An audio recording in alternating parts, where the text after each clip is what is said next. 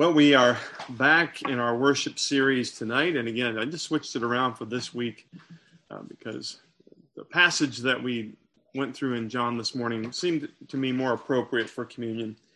So we're back. And I've decided to give this a little bit better title than worship series. That is Truth in Worship series. The Truth in Worship, or about worship. So a little bit of a variety there. And we're in our second message tonight. We're going to be looking at multiple passages. And you could turn to our first passage tonight if you know where the Ten Commandments are located. We're going to be in the second of them, Exodus 20, verses 4 through 6. And we'll also be in Numbers after that.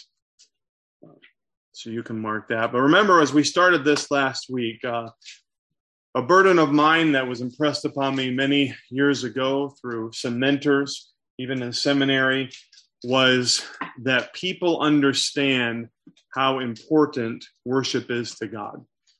We all have an understanding that worship is needed, that we need to worship God.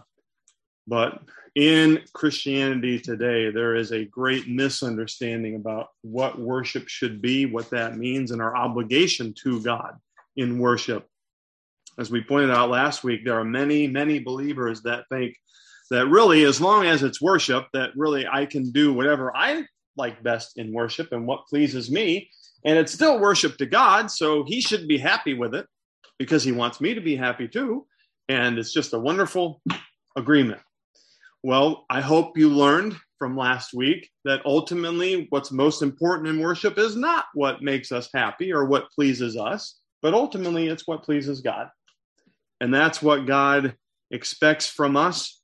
It's one of the primary emphases throughout scriptures and one of God's central commands to his people. And yet so many times we misunderstand. The primary then purpose of our worship should be to obey God and to please him in it rather than ourselves. Actually, and I don't think I mentioned this last week, but the word worship originally in English was a type of word like worthship, from the word worthy, that one is worth our worship. Even in the background for the word, this idea is included in that. So what's the first question then, going back from last week, that when we finish worship, and remember, and I'll explain more of this in upcoming messages, but I believe that the worship service in particular, our worship service, is the morning worship service. And so as we leave, even this morning, what was the first question as we got into our cars? Beyond, did you forget to turn the crock pot off or something like that? A lot of times in our circles, it's, what did you get out of the service today? But hopefully this morning as you left, it was, how was God pleased today? What did God get out of the service today? That should be our most important emphasis.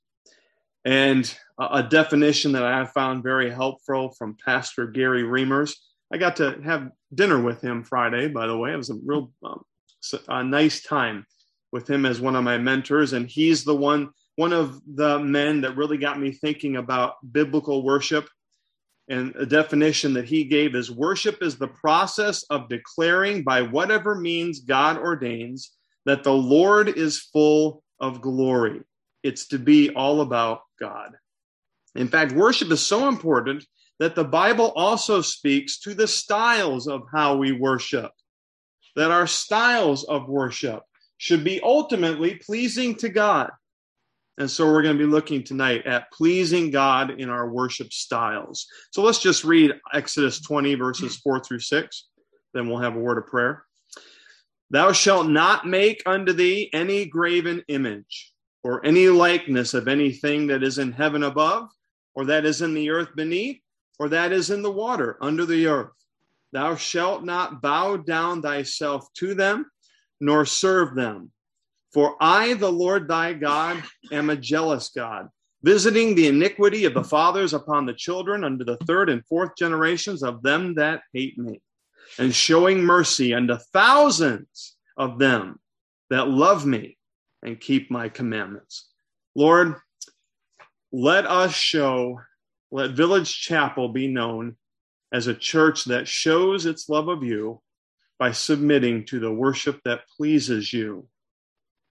Lord, I know this is a very misunderstood topic, and there are sincere people that think that they're worshiping you in a right way. But Lord, if we've not sought your will and sought what pleases you, this commandment is clear. It is a form of even showing hatred toward you because we've not considered what pleases you as we worship you. And so it is all about you. We recognize that, and we pray as we look at principles about worship styles that we would be even more motivated to make sure that what we do in every aspect of our service gives you honor and glory. And Lord, we need your help for that, and we pray for that. For it's in Jesus' name we pray. Amen. We want to please God, in our worship styles. And first of all, we need to seek to know what worship styles that God rejects. And thankfully, he makes that clear from a principial standpoint. We need to seek to know what worship brings his warning. And this is certainly the case in this commandment that we just read. Now, there's a misunderstanding many times about this commandment. Some people look at this, they see the 10 Commandments, which almost every grade school child memorizes, one of the first things they memorize, and they can recite it. And many times there's still misunderstanding. What is the first commandment? Simply, thou shalt have no other gods before me. What does that mean? God is saying here, no other gods before me in my presence. No, nothing else that would take priority over me that you would give worship to that would be more important to you than me. That's not allowed. That's a commandment. And we understand that. We always have to examine ourselves and our lives to make sure that we're following that, because we all know that we can allow things into our lives, sometimes subtly, that become more important than God. And right worship is making God first. But then we get to the second commandment, and many times people think, well, he's just almost kind of repeating the first commandment. And again, we read here, thou shalt not make unto thee any graven image or any likeness of anything that is in heaven above, or that is in the earth beneath, or in the water under the earth. Thou shalt not bow thyself down to them, nor serve them. And it almost sounds like he's just kind of expanding more of an explanation of the first commandment. So is this really another commandment? Well, it is. And there is a different emphasis that is important about how we worship. This second commandment, God focuses on how worship should be conducted. And he warns about types or styles of worship that do not honor him. Honoring him, remember, is the whole purpose of worship. And what we do needs to reflect that. Let's give a little bit of background here. Where had the children of Israel recently come from? Where they've been delivered from? The land of Egypt, right? The land of Egypt, the people in Egypt from the Pharaoh on down, were not a one God worshiping people. They had many gods, many false gods. They were all false gods, but they had many of them. It's amazing the amount of gods they had, actually. They had a god even for the Nile, and they had gods for the harvest and the sun and the moon. If you've ever studied this, you could make a long list. There was a lot of gods and a lot of ways that they honored those gods through images that they would make. They would put actually the Nile as representative of the god of the Nile and all of these things. This was the way they worshiped. And so when you are God's people, but you've been in captivity and been under that influence of worship, guess what's going to seem normal to you? That type of worship where you actually take images and they represent that God that you're worshiping. You're worshiping multiple gods. And so God's people had been under that influence for many years. Did you ever wonder, isn't it strange? Ever think about this? Why did the children of Israel choose a golden calf to worship God?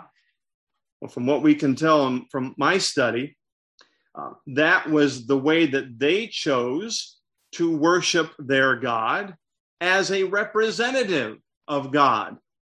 God wasn't available to them because Moses wasn't there. And so they fell back on what they'd always done, what made sense to them. We look at that and say, why in the world would you make a golden calf and bow down and worship at that? When God has just given you the 10 Commandments, that happened afterwards, and made it clear because it made sense to them. It doesn't make sense to us. A calf a cow is a powerful animal, a powerful cattle, farm animal. And they looked at it and they saw power and they ascribed that power to their deity. So it represented that power. But the whole point that I'm trying to make here is to them, it made sense. It's what they did.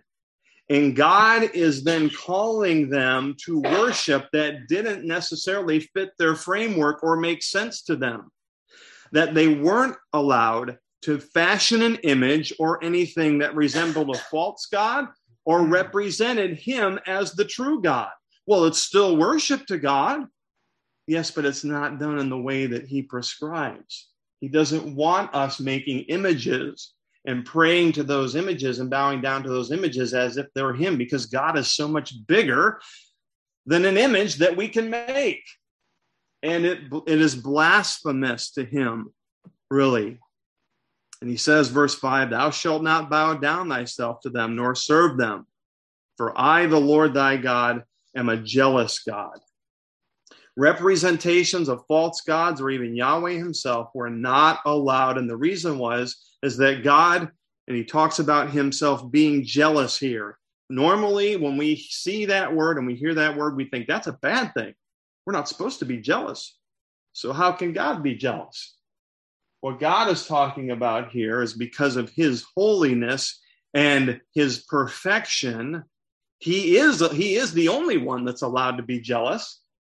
But truly, what he's saying here is that he expects an exclusivity of devotion from his people in his relationship with us, is that we worship him exclusively. And when we don't do that, he has a holy jealousy for us, and he will not stand by while we disregard him or worship him in a way that he has not prescribed.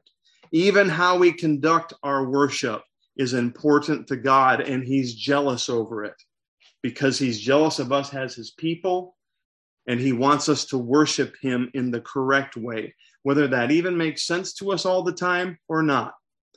One of the things that we need to understand in this then is when it comes to worship styles, it's not primarily even about what makes logical sense to us, but it's primarily about what God expects from us in the principles and commandments of worship from his word. Those that desire to worship in their own way, and this is, I think, it's surprising to us. Sometimes we skip over this because part of the warning here is the punishment that will take place if we don't follow this commandment. And get ready, this is harsh. This is almost hard for us to comprehend in its gravity, in its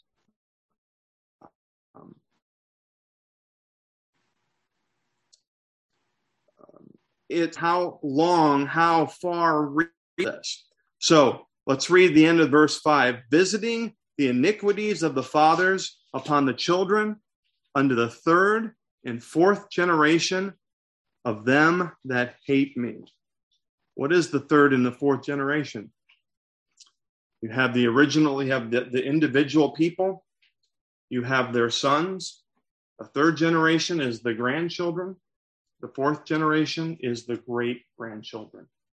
And God is saying here, and it's almost hard, it seems harsh to us, and yet God is saying, this is how important right worship is to me, that if you don't do it right, if your style even doesn't please me, it will have consequences for even your great-grandchildren. That ought to be sobering to us. Why would God do that? It's not because he's a unmerciful, angry, stern God, but he's saying here it's that important. That's why. It's this important because what is one of the most important things to us, or should be to us, is our legacy, our children, our grandchildren, our great-grandchildren. And that's why God says, I know they're important to you. Worship's important to me. Worship me in the right way, or it will have consequences upon your family and your generations. Why? That last phrase, this surprises us, of them that hate me. That's a strong statement. But what is God saying here? If you don't worship in the way that I've called you to worship, you are in actuality showing hatred toward me. And one that hates God or is showing hatred toward him will have to suffer the consequences of that.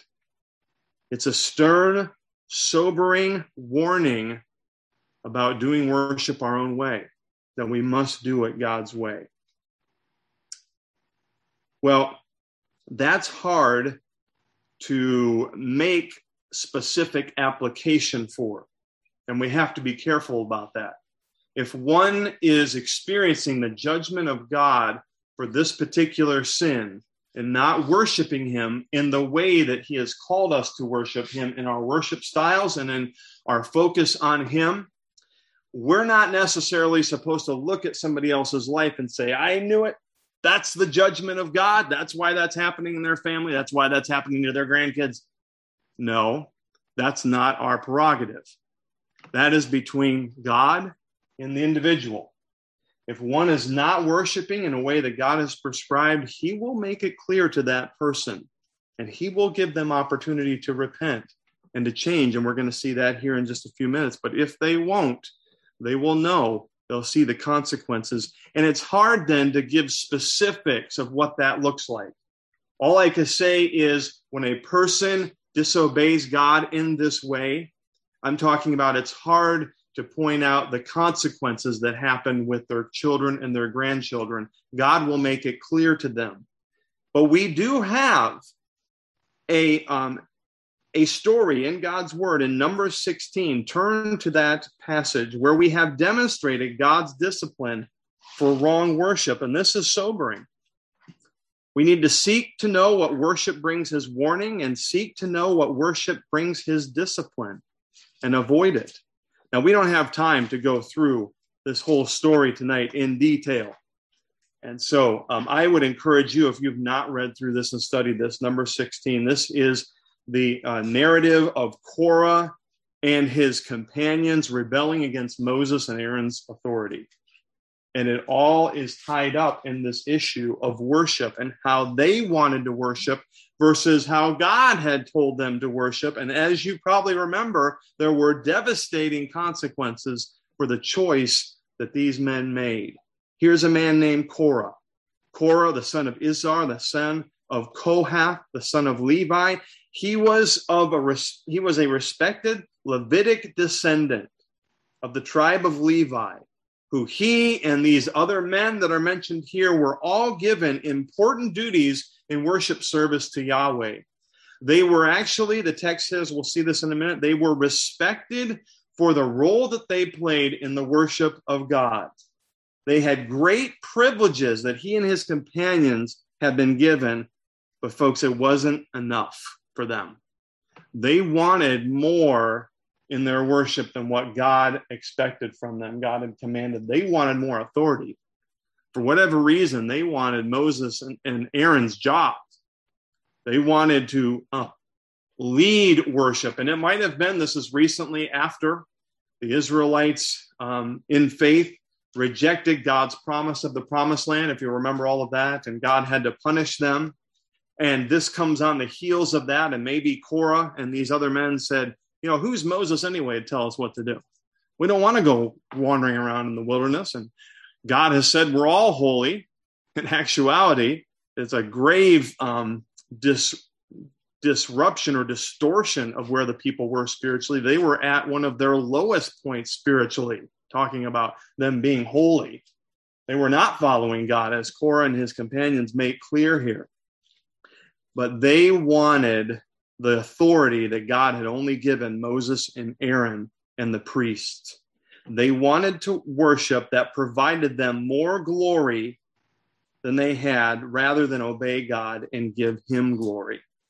16, verse 1. Now Korah, the son of Izhar, and it goes on through to list that. I described that already. He took men, and they rose up before Moses with certain of the children of Israel, 250 princes of the assembly. Folks, this wasn't any small rebellion. This was a good-sized rebellion. And then famous in the congregation, men of renown. You know what this tells me? These men already had respect. God had already given them honor in their positions, but it wasn't enough. And folks, when God gives you honor, he doesn't have to give us any honor for what we do for him, but when we serve him faithfully and there's that recognition or that honor, be satisfied with that. Don't be trying to seek more honor for yourself. From the pastor on down, be satisfied with the honor that God gives you. They were respected. They were men of renown, and yet that wasn't enough. And they gathered themselves together against Moses and against Aaron and said to them, "You take too much upon you, seeing all the congregation are holy." Well, actually, they're at one of the spiritual lulls in their history. It's not true. Every one of them, and the Lord is among them. Wherefore then lift ye up yourselves above the congregation of the Lord. Do you realize what they're saying here? They're accusing Moses and Aaron of taking more honor upon themselves than they deserved. They're accusing, think about this, the Bible describes him this way. They're actually accusing the meekest man on the face of the earth of desiring more glory and taking more onto himself, taking too much honor to himself. And what is the supposed arrogant man? What is his immediate response? Humility. Shows us where Moses is in all this. His reputation is being distorted here. And when Moses heard it, he fell upon his face.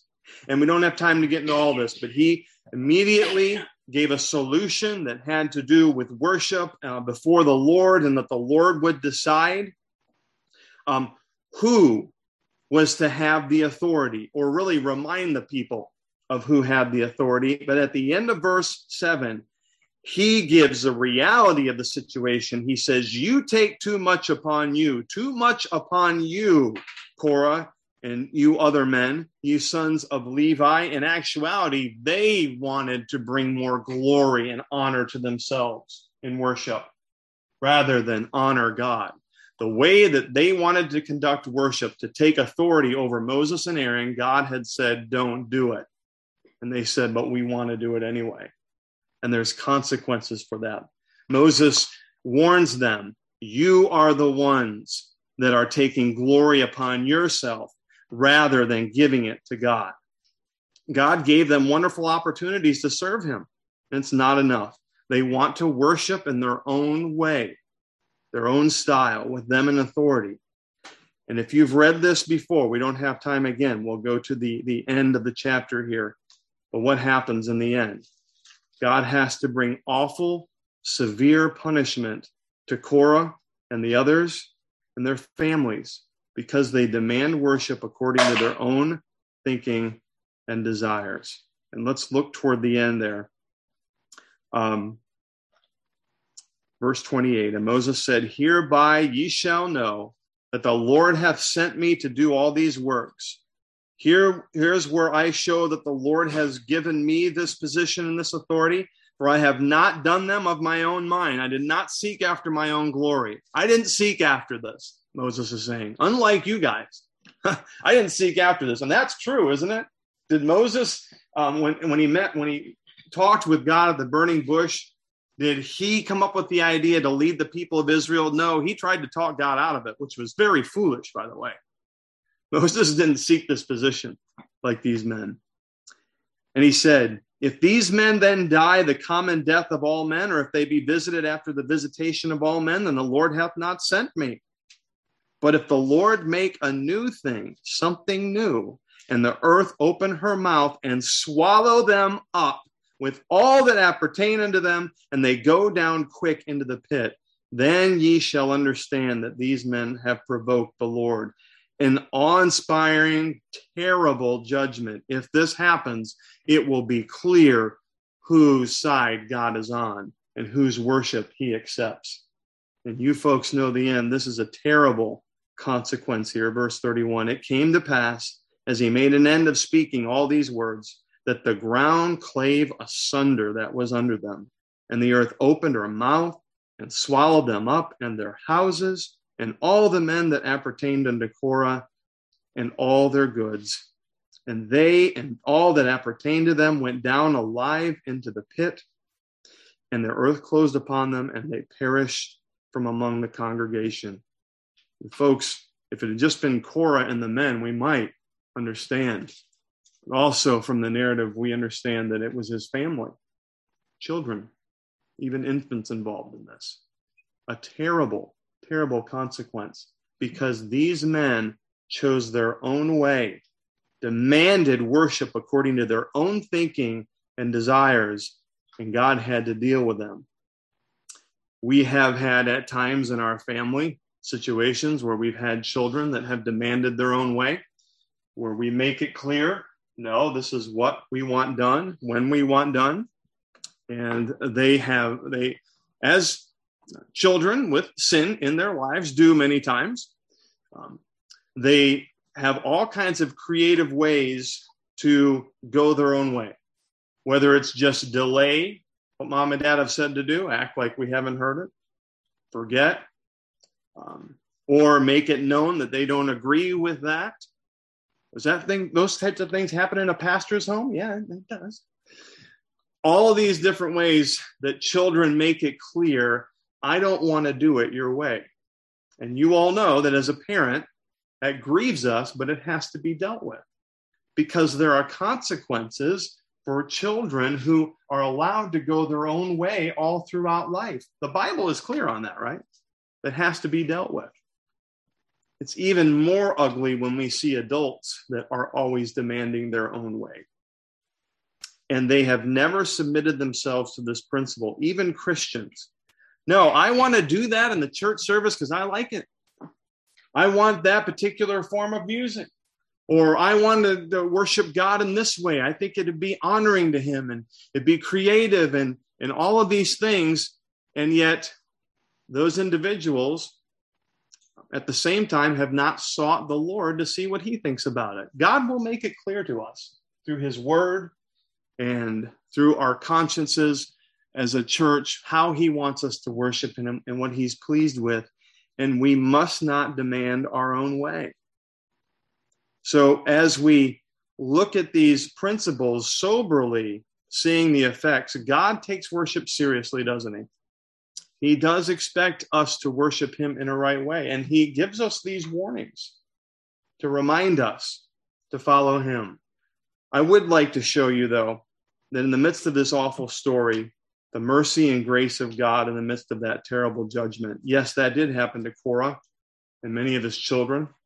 But as you might remember, when you go to the Psalms, there are some songs that have the author. It says the sons of who? Of Korah. What does that tell us? That God did allow some of his children to survive by his grace and mercy. And his descendants then, in the way that Korah refused, his descendants said, you know what? We're going to learn from that. We're going to worship God the way he wants us to worship him. And we have their Psalms as a testimony of that. God's grace and mercy still abounds to those who see that they have sinned in this way, and even to their children. Let me just read to you another passage here. Just turn quickly to Numbers 14. The same book that has this terrible story of the end of Korah and those that followed his wrong way of worship also has this wonderful message of grace. Numbers 14, verse 18, Moses is reminding the people, the Lord is long-suffering and of great mercy, forgiving iniquity and transgression, and by no means clearing the guilty, visiting the iniquity of the fathers upon the children under the third and fourth generations. There's that terrible warning about correction and discipline, even to the great-grandchildren, but he doesn't leave it there. He says, pardon, I beseech thee, the iniquity of this people according unto the greatness of mercy, and as thou hast forgiven this people from Egypt unto now, And the Lord said, I have pardoned according to thy word, but as truly as I live, all the earth shall be filled with the glory of the Lord. This isn't a thing that is set in stone. Probably all of us can think of ways that we have disobeyed this commandment and worshiped God in some form or fashion in a way that did not please him. Does that mean, if we take this literally, that our grandchildren and great-grandchildren are already doomed to suffer? No. Moses says here, that will happen. That's why you need to seek God's forgiveness. And God says, I will gladly pardon. I'm long-suffering. I have great mercy so that your children don't have to suffer. Folks, we can turn from that wrong pattern at any time and say, God, I want to worship you, and I want to do it your way, the way you want. I want to please you. And the blessings are still there, and our children don't have to go through that. Our grandchildren and great-grandchildren don't have to go through this curse. But we have to turn, because God says at the end, the earth will be filled with the glory of the Lord, and they need to commit to giving me glory in the way that I say gives me glory. We can turn and repent and escape the consequences of wrong worship. Secondly, we need to seek to know what worship styles God is pleased with. Here's the positive aspect of this. Just go back to Exodus 20 here. Exodus 20 and verse 6. When we will commit to worshiping God in the way that he calls us to worship, in the style, following his principles, what does he do? Verse 6, this wonderful promise. And showing mercy unto thousands of them that love me and keep my commandments. Really, in context, that means thousands of generations. Pastor Emer's pointed out this once, and I believe it's the case that if you research thousands of generations since the creation of the world until today, folks, we haven't even reached the capacity of thousands of generations yet. There's not been enough people on the earth to reach the full fulfillment of the blessings that God is promising here. We haven't even had thousands of generations in the world yet. And then this goes really, and we're going to see this in one more passage that we were in last week in Genesis, that this has eternal aspects to the blessing as well. But God promises he will make known what pleases him when we ask him in our worship styles. He wants us to know. He doesn't want us to go through the discipline of wrong worship that he has to give us. Because remember, when we don't seek to please him, it shows a form of hatred to him. It may not feel that way, but that's what his word says. Those that love him, that want to worship him the way that he wants to be worshiped, God will bless 1,000 generations. And eternity will see the blessings for that individual. He will bless what pleases him. Turn one more time to Genesis 22. We were there last week, and I want to focus on the blessings again that Abraham received. Verse 15 of Genesis 22. And the angel of the Lord called unto Abraham out of heaven the second time, and he said, By myself have I sworn, saith the Lord, for because thou hast done this thing, and hath not withheld thy son, thine only son. And remember in the context last week of worship, Abraham said he was going to worship, to bow down, to humble himself before God. And in that context, God says, you have obeyed me in a way I asked you to worship that admittedly was unique. Aren't you thankful that God never asked someone to worship this way again until he sent his own son? He's not going to call us to do this today. But it was a way that Abraham didn't understand, and yet Abraham was willing to worship him in that way anyway. And now the blessings. That in blessing I will bless thee, and in multiplying I will multiply thy seed as the stars of heaven, and as the sand which is upon the seashore. And thy seed shall possess the gates of his enemies, and in thy seed shall all the nations of the earth be blessed, because thou hast obeyed my voice. And here at the end is a focus on what would be good for Abraham's extended family because he was willing to worship God in the right way. What does it mean that the seed shall possess the gates of his enemies? The gate. Okay, we think of a white picket fence sometimes and a gate with a little latch or whatever. That's not at all what we should think. If you remember from our study of David and the cities and the city government, the town governments at this time, where did governing take place? At the city gate was where the town council would meet and make decisions. It was the seat of government. Well, what does that have to do with this promise? Well, let's plug that in. And thy seed, thy generations, thy family shall possess the gates of his enemies. That means that they will have authority. They will sit in the seat of government over their enemies. His children would have authority over all their enemies. Now, how long does that last? Well, he doesn't give an end to that, right?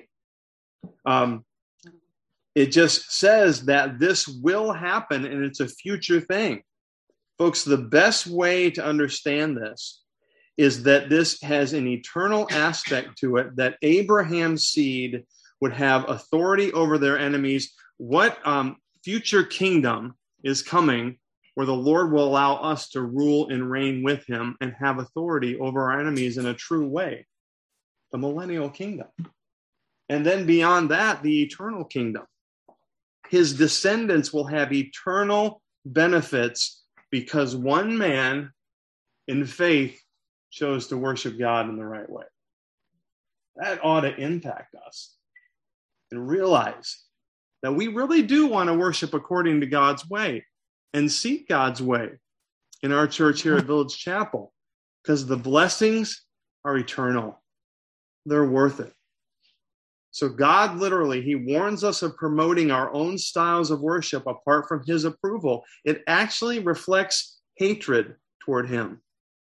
But those who worship God in his way will find eternal blessing. So it's not hard, is it? What's the point? We must commit to worship God in the way that he desires, in the worship styles that he wants us to do. Everything about our worship should reflect that he is pleased with it and that it gives him glory. And we need to seek his face and ask him for help to do that. And he will gladly show us, and he will make it clear. Lord, thank you. A sobering warning tonight, and yet grace and mercy when we turn and commit ourselves to worshiping you in a right way. Lord, help us to do that. We admit we can get distracted by the things of the world that we like and request and desire those things without many times asking you what you think. Help us not to do that. Help us to always in our worship, and when we worship you together as a church family, specifically Sunday morning, that everything that we do, from our singing, from our hearts to our prayer, to the study of your word, that it's pleasing to you, that we may experience blessing. And then in our daily worship you in a way that pleases you as well. My prayer is that each one here will experience the blessings and their family and their generations before them as they choose to obey you in this all-important area of worship. And now as we finish up and have this meeting, may we also reflect worship of you and love for you as we deal with the practical aspects of the church ministry. Let it all be pleasing to you, Lord. For it's in Jesus' name we pray. Amen.